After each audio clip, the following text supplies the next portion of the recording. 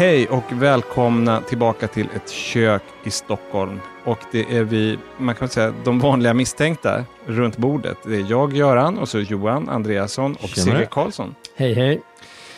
Men det här programmet och även nästa podcast blir båda lite konstiga, lite annorlunda. Därför att det har kört ihop sig med jobb för mig och jag har inte tid att göra den här vanliga podden. Men hellre än att bara göra ett uppehåll eller köra en ren repris så gör vi en slags blandning. Vi gör ett nytt inslag. Den här gången pratar vi om en film. Men vi gör ingen tv och ingen sista runda. Och sen så tar vi en klassiker-repris. Marnie med Helena von Zweigbergk. Ett kul samtal. Det var verkligen kul, kommer jag ihåg. Det var ett väldigt överraskande val, men det visade sig vara ett väldigt bra val. Ja. Absolut. Sen har vi har faktiskt tidigare i podden då och då påmint våra lyssnare om att vi tjänar ju inga pengar på podden. Det här är en labor of love. Ja, och vi måste då ibland prioritera det som betalar hyran och maten och det där. Mjölk på bordet. Och jag förklarar det här för en av våra stamlyssnare som jag träffar. Han jobbar på Systembolaget vid Norra Bantorget. Vi pratar alltid lite om podden för han lyssnar alltid och sådär. Och nu senast när jag var in och handlade lite vin av honom så pratade vi igen. Och då sa jag det här och han hade full förståelse för att vi måste prioritera våra...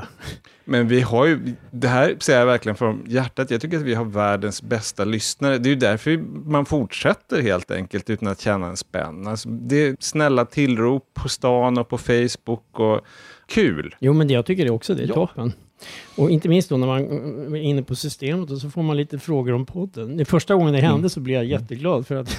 Du får ingen sån där extra liten miniflaska eller någonting? Nej, jag tror att det är väldigt noga, du vet, Systembolaget. Så att, nej, precis. skulle jag naturligtvis inte ta emot heller. Självfallet. Nej, men det är lite speciell grej med att göra en podd. Jag vet, alltså, ni är kanske vana som har jobbat för radion, speciellt du, Göran, men alltså, mig händer det. Jag ska inte påstå att det är ofta, men ibland så är det bara någon människa som känner igen rösten. Men är det inte du som gör den där podden? Och det är lite speciellt. Du har en mycket distinkt röst, Johan. Det kan jag bekräfta. Men nu är det dags att prata film.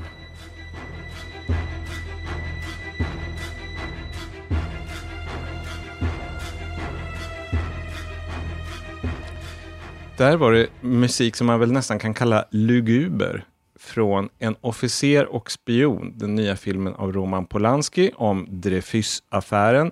Den bygger på Robert Harris bok om Dreyfusaffären som du har läst, Johan. Ja, jag har läst den och jag läste på lite grann och tydligen så är det så att det här var faktiskt ett filmprojekt från början. Att Harris och Polanski jobbade med det gemensamt som en film och sen som det ofta är med filmer så uppstod det svårigheter, jag antar det ekonomiska eller andra. Så att Harris skrev sin bok först och så blev det film ganska många år senare. Och det här tycker jag är lite förvånande för att den bok, jag gillar boken väldigt mycket men det är också en väldigt svårfilmad bok tycker jag. Men när filmen börjar, då har ju då Alfred Dreyfus som är fransk yrkesmilitär, redan dömts för spioneri. Det är en given sak redan från början att vi i publiken vet att han är oskyldig, han är utsatt för en antisemitisk komplott. Filmens handling, det finns ju en del återblickar och så, men den raka handlingen det är om hur den nyutnämnda chefen för den militära underrättelsetjänsten, överste Picard, som spelas av Jean Dujardin. Och den här Picard, han är själv antisemit som många fransmän är på den här tiden. Just det, när du säger så här på den här tiden, kanske lite överflödigt, men för de som inte riktigt, när var Dreyfusaffären så kanske vi ska säga. Förra sekelskiftet, 1894. Jag tänkte bara förtydliga. Det är klokt av dig. Men denne överste Picard, han börjar inse att det är något skumt med den här domen. Han börjar pussla ihop vad som egentligen har hänt. Vi ska lyssna lite på trailern. Où est le dossier secret sur Dreyfus? Désormais, je m'en chargerai personnellement. On intercepte mon courrier. Je suis constamment suivi. Peux-tu prouver tout cela? Je voudrais éviter un scandale. C'est déjà un scandale. Tu devrais quitter Paris quelque temps. Et toi? J'ai l'honneur de vous présenter Monsieur Émile Zola. Quelqu'un doit exposer toute l'histoire. En tant qu'officier d'actif, je ne peux rien écrire là-dessus. Vous non, mais moi si. Och det är väl lika bra för att blanda ihop metaforer, ta elefanten i rummet vid hornen. Ja. Vid betarna. Ja, vid betarna. Det här är då en film av Roman Polanski och det stormar kring honom just nu. Och av begripliga skäl får man väl säga. Det här är då den klassiska nästan definitionen av rättshaveri, Dreyfusaffären. Och dessutom antisemitism. Och Roman Polanski är ju själv jude, polsk jude. Och han hävdar då att han har gjort lite grann en film om sig själv. Eller han identifierar sig med Dreyfus. Han har ju faktiskt sagt uttalanden i den vägen. Vilket ju är lite sådär märkligt. Magstarkt. Eller väldigt märkligt kan jag tycka. Och dessutom rätt korkat faktiskt.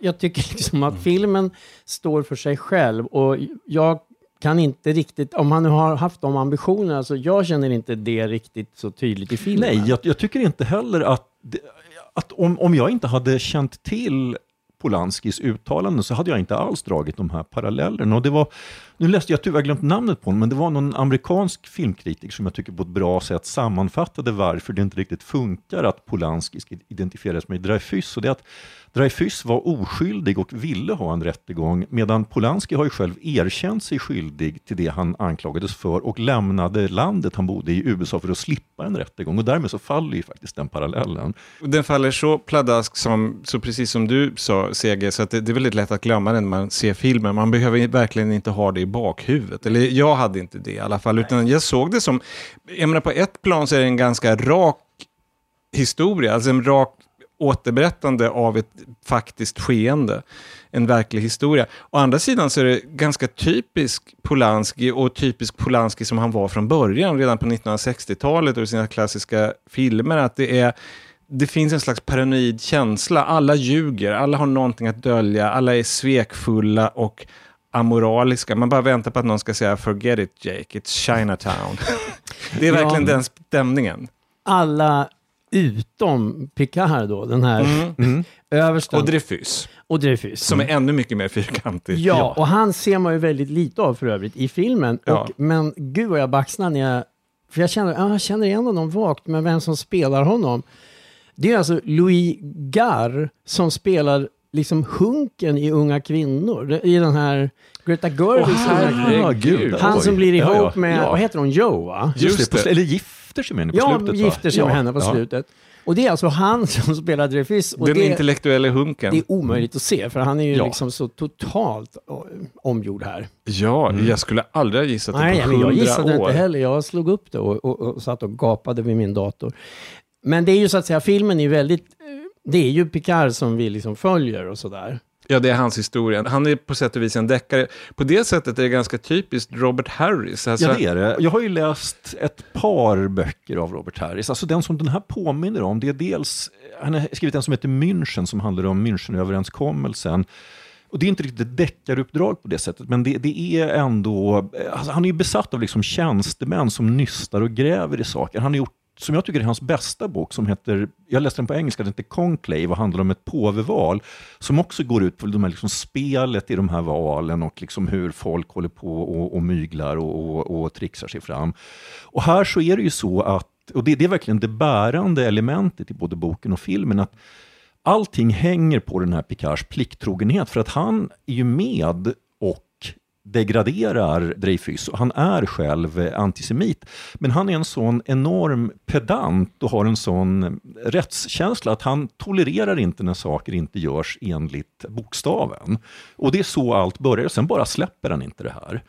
Och just det här att man ska följa skeendet, det juridiska skeendet och även det politiska så noggrant. Det är, i början av filmen så kände jag lite grann, när ska den börja? För det var så tekniskt allting. Ja, och då är det ju också i början så här att då är det ju så väldigt många namn som man liksom, i alla fall jag ibland, vem var det nu då? Alltså det är lite, och så är det de här, så är det lite flashback som jag i början, det är någon gång när jag är lite förvirrad. Vänta, är det här nu eller är det då? Och sådär, så förstår jag när det är och så vidare. Men alltså så i början är jag lite... När jag satt och tittade på den, då började jag tänka på, för jag är så besatt av min nya elektriska tryckkokare som jag gör olika maträtter med, och chiligrytor och söndagsstekar och sånt. Att det här är lite grann som min tryckkokare, att först känns det som om ingenting händer. Det tar ett bra tag att bygga upp det här trycket. Men när den väl börjar tillaga, då går det fort. Då går det undan å andra sidan. Och så tycker jag att det är med andra timmen av den här filmen. Då tar det ju en jävla fart. Ja, det stämmer. Ja. Men jag tänkte just fråga er, för att jag tycker också att det är en väldig skillnad på ett ungefär första och andra halvan av filmen. Det kanske till och med ännu mer att i sista tredjedelen det börjar hända saker. Alltså tyckte ni att ni hängde med i just det här grävande arbetet. För att jag har boken ganska aktuell för mig. Jag tyckte att de hoppade över så mycket att jag själv inte riktigt skulle ha hajat alla sammanhangen, tror jag. Men det är lite svårt att... Jag tror att det är lite grann som Alla presidentens män. Jag är inte helt säker på om jag riktigt förstår varje detalj i skeendet, men man förstår ju liksom den större historien och man förstår det känslomässiga, och det får man låta sig nöjas med ibland. Man kan också ta Thomas Alfredsons suveräna film Tinker Tailor Soldier Spy, heter Ja. det, va? Men som inte heller var helt lätt att hänga med i. Nej, skulle jag absolut inte kunna sitta med något kopplingsschema efteråt och fylla i liksom det och det och det. Men det var ändå jättespännande och man förstod utan att riktigt hänga med varenda liten tråd och person. Och sen en annan sak som jag tänkte mycket på, återigen då efter att först ha läst boken, det är att där är ju Picard. Man ser ju så att säga allting via honom, och han är en väldigt speciell person. Alltså han är ju en sorts outsider i militären. Alltså han och Dreyfus är på sätt och vis lite likartade personer. Det tycker jag faktiskt kommer fram i slutet av filmen. Jag tycker inte riktigt att hans personlighet kommer fram i filmen. Picard, vad är det du saknar? Jag saknar det särpräglade med honom. Alltså just det här att han är en sån extrem plikt- och regelmänniska, och också att han är liksom något av, han är lite av en, kanske inte rättshaverist, men en sorts liksom, det är en person man liksom känner igen, att en så här lite missnöjd outsider som är enormt liksom går efter bokstaven kan ju också vara en oerhört bra observatör. Och genom att så att säga allt berättas via honom så får man en väldigt speciell, lite så här kverulantisk blick på omvärlden som jag tyckte jag saknade i filmen. Men Det vet inte tusan, för jag tycker, för det är ett ord som, han har ju en otrolig integritet. ja, det har han, och det fattar man ju. Tycker jag, det framgår väldigt tydligt. Han äventyrar ju hela sin, vad ska jag säga, hela sitt liv faktiskt ju. Och det är inte bara för att han är så här pedant, utan det har ju att göra med en moralisk resning och integritet. Nej, men för honom är det ju helt enkelt otänkbart att låta en sån här sak passera. Och sen så har han ju stöd. Det är en sak som jag ser som en liten svaghet i filmen. Jag tycker om den. Jag tror att jag tycker bättre om den än vad du gör, Johan. Men det blir nästan ofrånkomligen så att det blir en lite känsla av illustrerad klassiker ibland. Mitt namn är Emile Zola. Ja, det är dels det.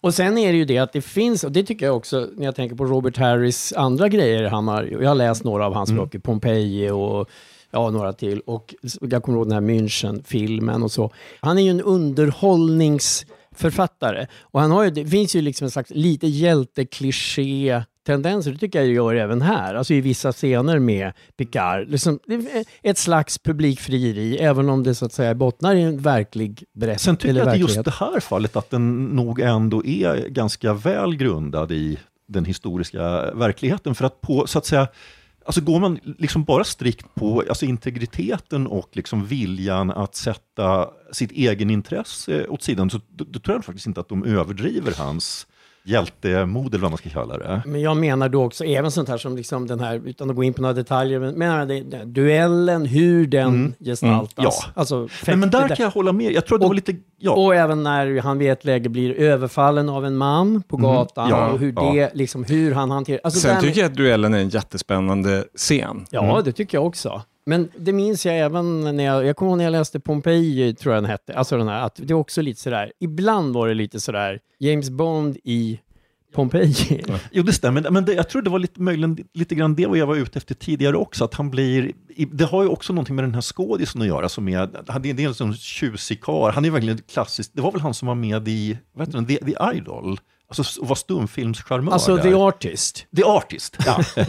Jean Dujardin. Just det. Han är ju liksom mer Errol Flynn än pedantisk paragrafryttare. Utseendemässigt så är han ju Errol Flynn eller nästan ännu mer Gene Kelly-skolan. Ja. Han har ju liksom den utstrålningen. Sen en helt annan sak som är också typisk Polanski som verkligen biter sig fast, att han är så duktig på miljöer. Ja, de är väldigt fina. Så att man känner verkligen att man på något sätt har rest till Paris under den här tiden, precis som Chinatown känns 30-tal och Manhattan i Rosemary's Baby. Alltså han har en väldigt, på något sätt så blir alltid miljön också medaktör i hans filmer. Den är ju överhuvudtaget tycker jag en väldigt snygg film, och hantverket, alltså den är lite sådär som en tung Mercedes-dörr som man dunk. Alltså den känslan finns ju i hela filmen. Alltså det är mycket så här, det doftar liksom läder, träpaneler, papper Och det där fruktansvärt deppiga högkvarteret som den militära underrättelsetjänsten har. Det är så hemskt. Ja, så man förstår att den första impulsen för de flesta människor när de klev in, antingen så bara ger man upp eller så tänker man, jag måste rycka upp det här stället. Ja, överhuvudtaget när det gäller underrättelsetjänsten, jag kommer att tänka på även Mannen från Mallorca, att det är den typen av intrig, underrättelsetjänsten som är besatt av att tysta ner en skandal, att skydda sitt rykte. Det är liksom en evig historia. Ja, verkligen. Alltså när det gäller, vi måste ju också nämna de här pösiga generalerna. Alltså, där har den ju också ett sånt där som också är lite så här, det finns ett publikt idag, även om det liksom var så på riktigt. Men jag menar hur man skildrar, där man blir helt enkelt som publik så blir man ju så indignerad, för de är så otroligt arroganta och maktfullkomliga. Och så våran kille Picard när han liksom lägger fram sina bilder och de bara... Fast där anar man ju att så var det ju. Ja, jag säger inte att det inte, alltså att det inte är korrekt, men man kan så att säga gestalta det på olika sätt. Och här känner jag, det är verkligen sådär som man sitter ju liksom och man blir förbannad. Ja. Man blir förbannad. Och det är inget fel på det. Jag bara konstaterar att det är rätt sådär. Men alltså filmen är ju oerhört bra rollbesatt. Alltså nu kan man ju, eller jag i alla fall kan ju inte alls franska skådespelare lika bra som brittiska eller amerikanska. Jag vet inte om det här är stora stjärnor eller inte, men de är ju så att säga helt perfekta tycker jag i stort sett varje roll. Börjar vi dra oss mot betyg? Vad säger du, Sega? Jag har haft jättesvårt här mellan stark 3 och svag 4. Måste jag bestämma mig? Ja, tack. Ja, men då säger jag... Nej, vänta, det här. Så, har du bestämt dig, Sega?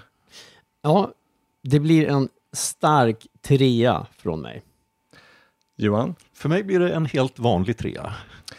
För mig blir det faktiskt en 4, men det totala betyget blir alltså 3 stjärnor till en officer och spion.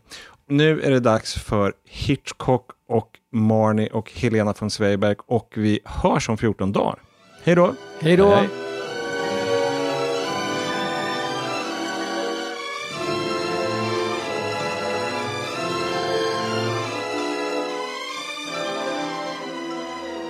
Och det där var musik av Bernard Herrmann ur Marnie från 1964. Det var Bernard Herrmanns sista samarbete med Alfred Hitchcock. Och Marnie är ju då en kontroversiell klassiker, vald av Helena von Zweigbergk. Vad kul att du är här, Helena. Jag är själv lite skärrad att jag har valt den. Jag tycker bara det är så roligt med Bernard Herrmann. Det låter som en sån här 60-tals popgrupp. Ja, Hermans. Ja, precis. Ja, nej, men han var verkligen en klassisk kompositör i ordets alla bemärkelser. Melodiös. Och jag tror att den här musiken sammanfattar på något sätt filmen så väldigt bra. För det jag alltid tänker om Marnie är att den är så groteskt gräll. Ja. Den är oerhört gräll i allting på något sätt. Den är liksom lyfter upp på en melodramnivå så att man nästan måste sitta och hålla för öronen eller någonting. För att den är liksom så uppgasad. Ja. Men när jag tänkte på nu så här i efterhand, varför valde jag just den här? Och såg om den nu, jag har ju sett den säkert 7 gånger, men jag såg om den. Och då måste jag erkänna att jag blev lite skärrad över att jag tycker så mycket den här filmen. Den har ju fått lite oanad aktualitet nu med Me Too som vi säkert kommer in på senare. Ja, och alltså kvinnosynen är ju fullständigt förfärlig. Ja, och nu ska jag tillägga här då för de som inte, jag tror att de flesta kanske vet det, men du är då dramatiker och romanförfattare. Ja. Du har tydligen tävlat På spåret, men jag tänkte på det. I och med Vilket säger folk. Och att de vann. Ja, till och med det. Jo, men jag tänkte på dig då, i och med att du skriver mycket om relationer i dina romaner och dramatik och sådär, att det här är ju på sätt och vis en relationsberättelse. Absolut. Och jag tror också att det finns ett samband för att när jag skriver så söker jag mig gärna till det där lite pinsamma, lite skeva. Och den här filmen är ju fruktansvärt pinsam. Alltså man sitter ju och får lite så här rodnad sen för att den är så extremt pinsam på något sätt. Och jag tror att jag har dragits till den för att den är så osund också. Den är det är bra. Ja, men det är verkligen ett bra den ord. är Ja. så osund och det finns någonting som man känner så här, det här har de inte riktigt koll på. Nej, något har gått allvarligt fel. Något har gått helt överstyr i denna uppgasade märkliga melodram. Och jag tror också att det var någonting när jag såg den första gången på filmklubben när jag läste filmvetenskap. Och så hade de en sån här Hitchcock-serie. Och jag vet bara att när jag läste om handlingen att det var en frigid kleptoman. Bara själva den kombinationen. Ja, alltså ordet är frigid, sådär så att man bara... det har stått i giftskåpet ett tag. Då får man inte riktigt, det kan man inte säga. Nej, Ja. men man sa det då. Ja. Det var vad den liksom förklarades att den handlade om. Ja. Och som då så småningom ska bli inom citationstecken tämjd av den här mannen. Det är så... Jag tänkte på, det är så vanligt att man säger att den här filmen är galen, men den här filmen, den här filmen behöver gå i terapi. Ja, och ändå ska den ju föreställa att vara en typ av terapi. Ja. Eller hur? Och det var ju under den här tiden, var det inte Notorious när också det här med liksom psykoanalys du tänker på Trollbunden, tror jag. Trollbunden Spellbound, exakt. Ja, väldigt precis. mycket sånt i Psycho också. Precis, men det här med liksom i Spellbound var det det här färger och liksom och plötsliga spår, minnen. tror jag. Det är väl så här och... Alltså det är någon, de drar med en gaffel på en servett. Precis. Och då har hänt någon skidolycka som är ett trauma där. Så där just är det det, och han bara, åh nej. Och här är den här, vi kanske ska dra lite vad den handlar om. Och vi kan till och med lyssna på en scen så får de som hör lite stämning i filmen. Och handlingen är precis, Marnie är en frigid kleptoman, precis som du sa. Hon är närmare bestämt kassaskåpstjuv. Hon tar anställning som sekreterare på stora företag och sen så fixar hon kombinationen till kassaskåpen, stjäl pengarna, drar och byter identitet. Och man får inte riktigt veta hur många gånger hon har gjort det här, men man förstår att det är hennes liv, att hon gör det här. Precis. Det är inte första gången så att säga när man ser det i början. Nej, men sen så träffar hon rikemanssonen Mark, spelad av Sean Connery, och Marnie spelas då av Tippi Hedren från Fåglarna, filmen som Hitchcock gjorde innan. Och Mark, han kommer på henne när hon försöker råna hans företag, eller familjeföretag, och han utpressar henne. Han ringer inte till polisen utan han säger, du måste gifta dig med mig. Vilket är en lite udda reaktion, kan man tycka. Det finns någonting lite sadistiskt kontrollerande här som inte är helt främmande Hitchcock själv, kan man säga. Och nu ska vi lyssna på en scen, och de är då på bröllopsresa mot Marnies vilja. Efter bröllopet så visar det sig att hon vill absolut inte ha sex. Hon är inte intresserad av det, och hon får drabbas av panik när det ska till och sådär. Och nu ska vi lyssna på en scen där det uppstår ännu mer spänningar. De befinner sig på en båt, och Connery stormar in i Marnies, eller deras gemensamma hytt, iklädd gul morgonrock. If you don't mind, I'd like to go to bed. I've told you the light from the sitting room bothers me. Well, we certainly can't have anything bothering you, can we? If you don't want to go to bed, please get out. But I do want to go to bed, Marnie. I very much want to go to bed. No! I'm sorry, Marnie.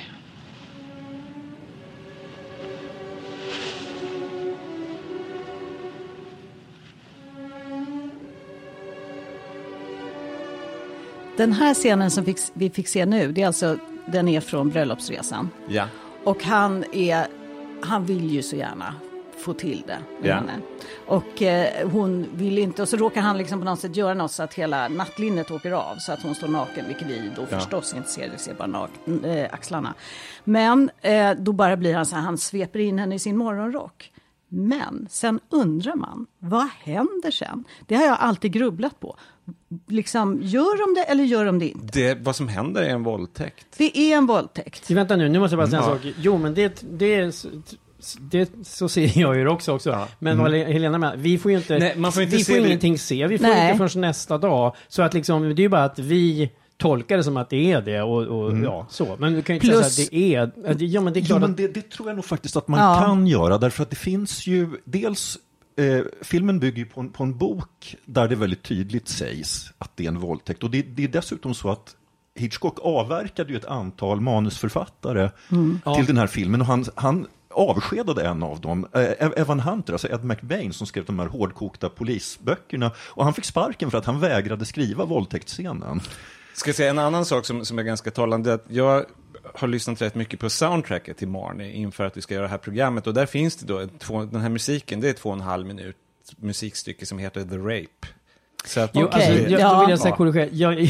Det är klart att det är, men jag menar, det är ju ett hopp i filmen, så att det är liksom inte sådär, det är inte sådär, ja nu våldtar han henne, utan, Nej. Det är ju, Utan det vi är- får ju dra den slutsatsen. Ja, nej, men jag kan säga, jag kände som du Helena, hade inte jag vetat det så att säga, så hade jag nog också undrat. Det är väldigt finstilt på ett Ja. sätt. Ja, alltså Det- det i filmen som jag tycker talar om det för en, det är att hon försöker ta livet av sig Exakt, nästan direkt precis. efteråt. Det är då Just man det. aha, nu har det hänt. Ja, absolut. Well, why the hell didn't you jump over the side? The idea was to kill myself, not feed the damn fish.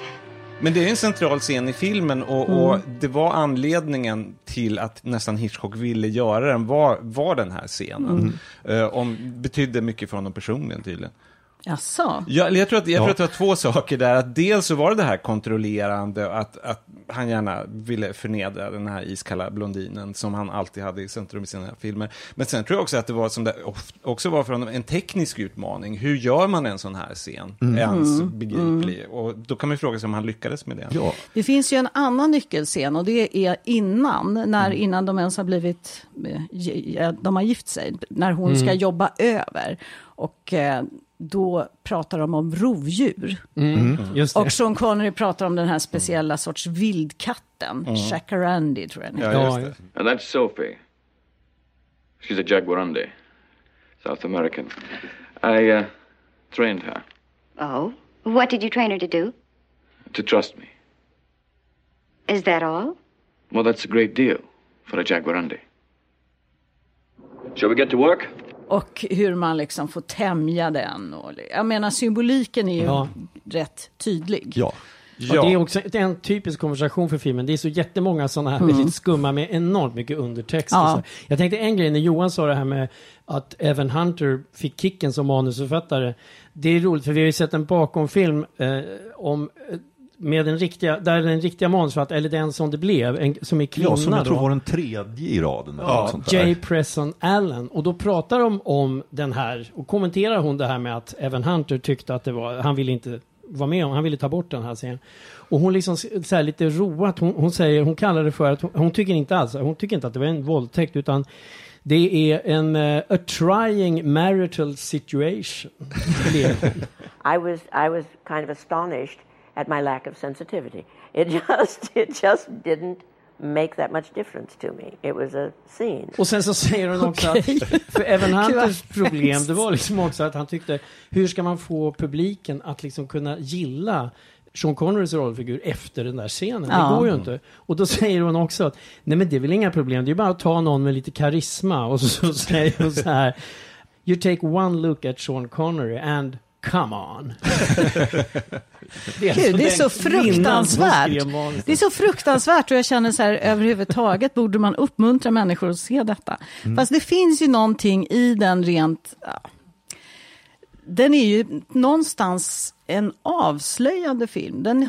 Den är ju en djupdykning i en sorts sadistisk fantasi. Ja, skulle jag säga. Det är den verkligen. Och det sinnet, det såg man ju redan i Fåglarna. Ja. Och det läste jag också om inspelningen av Fåglarna. Att han på något sätt band små fåglar till hennes kropp. Att de skulle hacka. Och Ja, det de var drabbades liksom, av panik och började hacka på henne på riktigt. precis. Och att det är ju någonting med den här önskan om att förnedra den här kvinnan som är så typisk och obehaglig egentligen. Ja. Och det är kulmen på det för Hitchcock på det sättet. För han har ju gått åt det hållet i decennier med först Ingrid Bergman och sen Grace Kelly och nu Tippi Hedren över Kim Novak. Det blir mer och mer, det här kontrollerande blir mer och mer extremt. Och han var ju då, om man får tro Donald Spoto som skrev biografi över Alfred Hitchcock, så var han djupt förälskad i Tippi Hedren och uppvaktade henne helt oombett. Hon hade barn och alltså hon var verkligen inte intresserad. Och han var ganska på ett ovärdigt sätt så uppvaktade han henne. Och så att det finns det här inledningsscenen tycker jag är helt fantastisk. Det är absolut första bilden när det är en närbild på Marnies gula väska där det då finns pengar hon har stulit.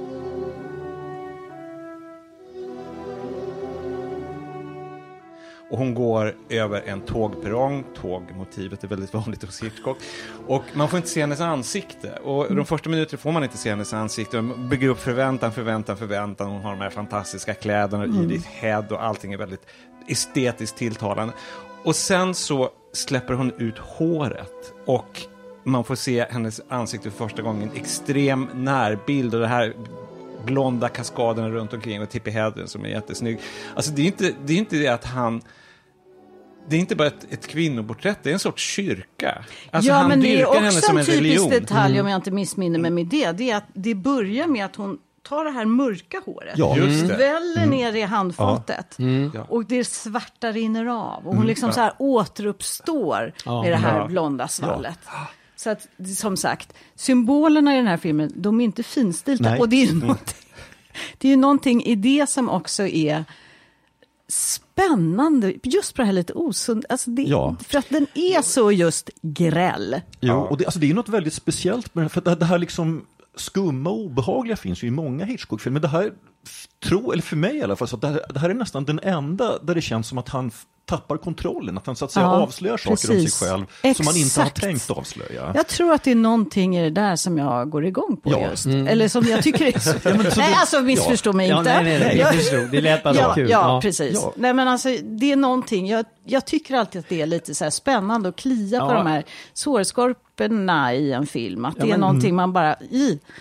Ja, men det är liksom en störd filmskapare, så han var ju en störd person. Ja. Men det är liksom en störd persons allra mest störda film. Precis, och jag har fantiserat så om ifall det hade varit Grace Kelly som han ville skulle spela från början. Och som gillade manuset. Hade filmen varit på samma sätt? Nej, det finns någonting just när det gäller Tippi Hedren där han släpper loss något som jag tror att han inte skulle göra med Grace Kelly.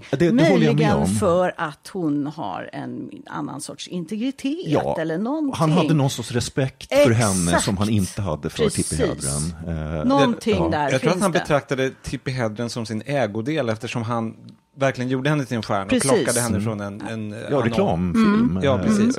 Så att han tyckte väl att han tyckte sig äga henne på ett annat sätt. Just det. Och om man får tro Donald Spote i biografin så gjorde han någon slags klumpigt försök till fysisk kontakt under inspelningen, och hon var tvungen att avvisa honom öppet. Och det ska vi säga att det där är ju lite omtvistat. Det är lite omtvistat, men om man får tro på det så blev han som förbytt efteråt, och han pratade inte med henne, och han tappade rätt mycket intresset för inspelningen också. Ja, och det kan man ju faktiskt tro på när man ser delar av filmen, för att det finns ju, alltså det var faktiskt det enda som jag mindes av filmen från när jag såg den första gången på tidigt 80-tal på VHS, det var den här fullständigt gräsliga målade kulissen från Baltimores hamn. Men hur i helvete kan Hitchcock släppa igenom en sån här kuliss?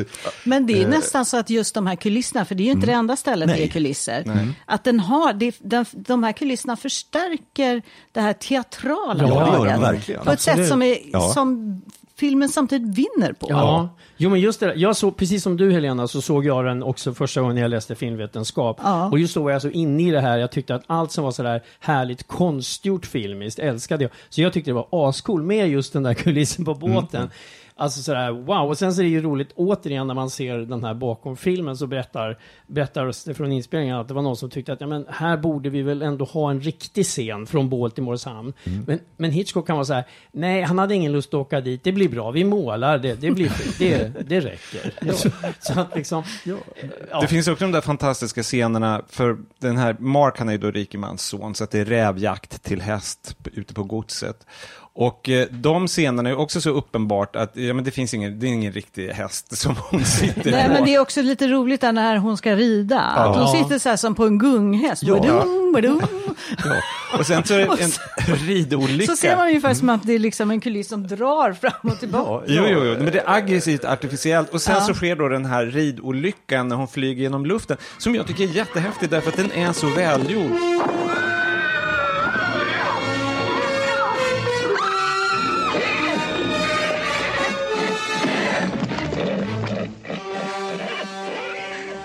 Man tror inte på den en sekund. Nej. Men bara som montage betraktat så är det bara en glädje att se. Ja, verkligen. Alltså, en lustig grej med den här filmen, den är att den ser nästan mer ut som om Almodovar eller Fassbinder hade gjort en pastisch på Hitchcock än en riktig eller så här Douglas Sirk. Ja, absolut. Att de har så att säga tagit de här artificiella grejerna och verkligen liksom tryckt stenhårt på dem. Precis.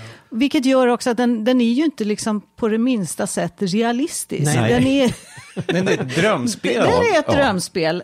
Alltså ett drömspel i en sadistisk människas sinne på något sätt. Ja, en kontrollmänniska som tappar kontrollen. Ja, precis. Och sen också den här nerstigningen i hennes psyke, den är ju så obehaglig, och det finns ju, får man spoila i de här? Ja, i klassikern får man spoila. Bra. Ja. För att det finns ju den här slutscenen när hon ska liksom möta sin, vad är det för knut hon har i sig? Det förstår man ju att hon har, för att hon reagerar väldigt starkt på röda färger och liksom så här, åh nej, och liksom, ja, så.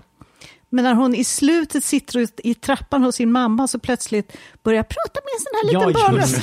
Det är så läskigt. Ja, och det kommer jag tror också att det är någonting. Södern accent ja, också. Exakt. Det är jätteobehagligt. What does the tapping mean, Marnie? Why does it make you cry? It means they want in. Them in the white suits. Mama comes and gets me out of bed. I don't like to get out of bed. Och jag tror att det är också det som... Jag tror att det finns någonting i den bilden, den här att plötsligt stiger upp den där lilla liksom spooky rösten som är så... Det är säkert någonting sånt också som jag har också liksom fascinerats av. Absolut. Jag tycker att den där trappscenen är så läskig. Där får man ju också förstå till slut varför Hitchcock har castat den här alldeles för unga kvinnan som spelar Marnie. 8 år äldre läste jag. Ja, en Marnie, de måste ha fått Marnie som 8-åring. Och det är väldigt tydligt att hon är för... Men då får man ju återblicka där hon faktiskt är i rätt ålder. Ja. Och man får se det här traumat. Den är ju ganska öppen med sex med tanke på när den är inspelad. Inspelad 63 och hade premiär 64. Så att mamman är prostituerad, förstår man. Ja, precis. Och har, liksom, det där har ju Marnie glömt eller kanske aldrig riktigt förstått. Men att mamman på något sätt försöker gottgöra, det händer ju en olycka. Den är ju väldigt central i filmen och det får man ju då reda på slutet vad den består av. Men det som mamman hela tiden intalar Marnie, det är att du måste vara decent. Just det. Och det är någonting som Marnie får såna här utbrott liksom på i slutet av filmen. I certainly am decent. Of course I'm a cheat and a liar and a thief. But I am decent. Med det är då att hon har den här sexuella låsningen, men att men jag tycker också att det är intressant att den går så in på de här allra lägsta drifterna på något sätt. Jag tycker det är en fantastisk scen när Marnie efter att ha snott pengar så kommer hon hem till sin mamma, sin fattiga mamma som har en liksom ont i höften och så. Och så kommer hon med presenter, en sån här liten minkstol. Och så är det en sån här blond, ganska äcklig unga. Alltså det är verkligen gjord. Hon är skildrad på ett sätt som man verkligen ska tycka att hon är förfärlig. Det är en grannflicka som mamman är barnvakt åt. Som avskyr Marnie och Marnie avskyr henne. Framförallt avskyr Marnie. Ja, precis. Hon är ju svartsjuk på henne. Ja, exakt. Och det tycker jag är ganska djärvt och speciellt i den tiden att ta fram det som ett så tydligt tema. Det här att en vuxen kvinna är avundsjuk på ett barn. 3, 4, 5, 6, 7. Oh, it's you. 9. Where's my mother? 11. She's making a pecan pie for me. That figures. Den där hårfixeringen kommer, för det som mamman gör med den där flickan, det är att hon borstar hennes blonda hår. Precis. På samma sätt som Marnie sen håller på med sitt eget blonda hår hela tiden i filmen.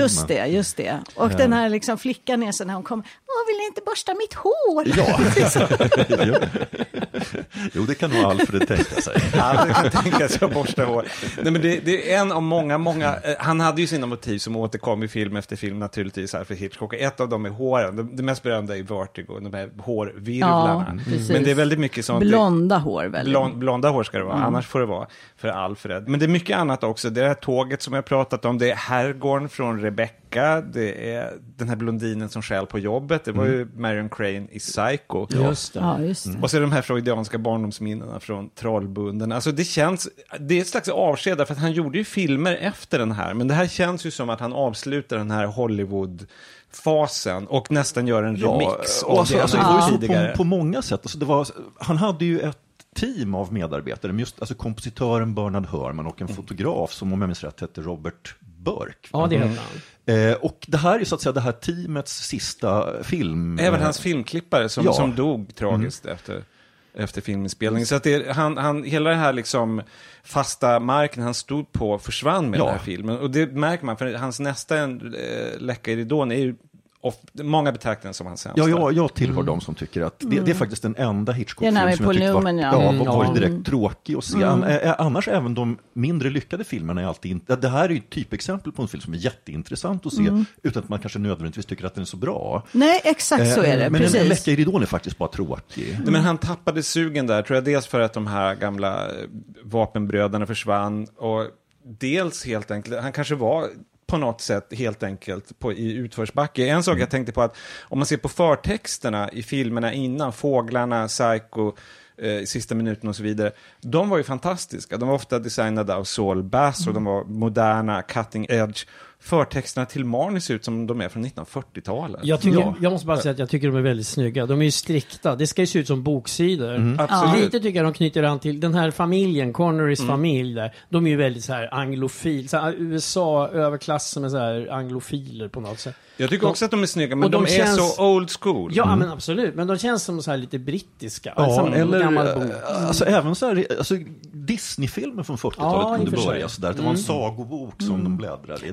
Men jag förstår vad du menar. Jo, absolut. Men jag tycker också att det är så fantastiskt, tänkte jag på när jag såg det nu, hur kort tid det tar för honom, alltså att få fram hela den här berättelsens premisser, hela känslornas premisser, allting. Alltså, den är så oerhört effektiv. Ja. Och att få fram liksom att människor är läskiga, vidriga, det är så otroligt snabbt. Han började ju som stumfilmsregissör och de hade ju det, de där, som John Ford som vi pratade om här om veckan i Vredens druvor. Alltså om man börjar som stumfilmsregissör då kan man ju sånt där. Alltså snacka om att berätta i bild. Verkligen. Jag tänkte bara återvända en gång till det här lite osunda med Låt oss. Ja. Nej, men för att det är ju faktiskt redan innan den här våldtäkten på båten, alltså innan de visste, så är det ju det här första åskvädret när hon blir helt förtvivlad. För hon har ju en fobi, inte bara för rött och blod och sådär, utan även och det är väl när de pratar om rovdjur just. Ja, precis. Och då blir hon ju så här helt förtvivlad och då liksom håller han om henne som tröstar sådär som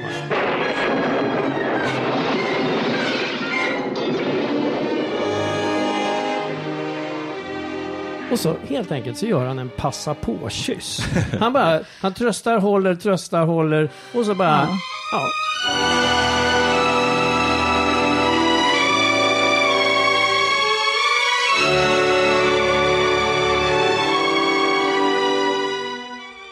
It's over. All over. You're all right. Okay now. Och så slätar han henne. Och det är också väldigt intressant i den här bakomfilmen. Tippi Hedren då, efteråt i den här dokumentären, hon säger själv att hon tycker, den där, för det är en sån närbild, det är ju en av de liksom sexigaste kyssarna i filmhistorien ungefär. Typ. Att se den på duk måste vara helt otroligt, därför att den är så, det är ju bara läppar, hela bilden. Precis, men alltså jag minns när vi såg den nu här om kvällen, för jag hade glömt det. Jag minns att liksom bara hur besvärad, alltså det är ändå sådär. Men vad fan. Och just hur hon, även långt, är så här bara, men det var en sexig scen. Fast hon pratade också om hur jobbig den var att spela in. Det tekniskt. Ja, det var. Men hon tyckte fortfarande, det fanns liksom ingenting så här, det är ju lite märkligt. Liksom. Men skämtade hon inte lite med Hitchcock också och sa så här, jag ska vara frigid och spela mot Sean Connery? Jo, men det pratade hon om, att, det var, att hon hade fått en utmaning då, att den som hon då skulle absolut inte vilja ha sex med var just Sean Connery. Precis. På höjden av sin bana. Oh, come on, Hitch. How am I going to do this part? He said, it's called acting, my dear. It was great. That was the answer. Nej, men det är ju någonting med den har ju ett, man kanske till och med kan kalla det sadomasochistiskt. Absolut. Ja, det tycker jag. Att det är någonting med makt i relationen och allt det där. Och det är klart att den inte är liksom sund, men samtidigt måste man ju ändå tänka hur sunda är människors fantasier. Ja. Jag tycker också att man kan våga sig på den här just för att den har den kvaliteten. Eller vad man ska säga. Ja. Att... Och sen så är den är så långt ifrån någon slags verklighet. Alltså dels det vi har pratat om, att den ser så artificiell ut och att den inte försöker vara men den är inte någon slags psykologisk verklighet heller. Alltså varför, nu har vi pratat väldigt mycket om Marnie och varför hon beter sig som hon gör, för hon är så störd och konstig. Men Mark då, Sean Connery, han är om möjligt ännu konstig. Så varför vill han till varje pris gifta sig med den här kvinnan som inte vill ha honom? Precis, och det säger hon, det är också väldigt rolig dialog mellan de två. För att de blir ju gärna sådär, de börjar gnabbas. Och med ganska såhär, det är lite såhär Virginia Woolf-takter här. Ja. Och hon säger, och vem är du? Han börjar liksom räkna upp, han sitter och läser böcker så här om frigida kvinnor. Sexuella avvikelser hos kriminella kvinnor heter en bok. Ja.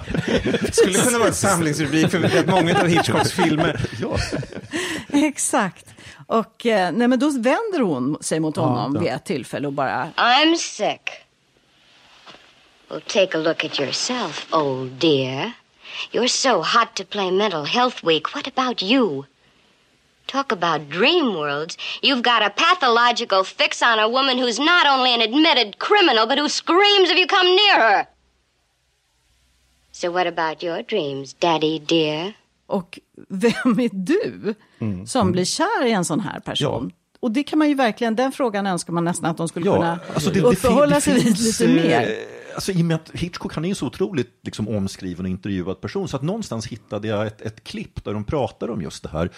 Och Hitchcock säger att, så att säga, eller den här rollfigurens grej är att han vill ha sex med en tjuv. Alltså det är någon sorts fetischgrej för honom. Och Hitchcock säger också att han hade allra helst velat att han skulle komma på henne medan hon tömde kassaskåpet, och så skulle de ha sex direkt där. Och han sa, men folk skulle inte ha, det skulle på något sätt inte ha funkat, men det hade liksom varit det bästa.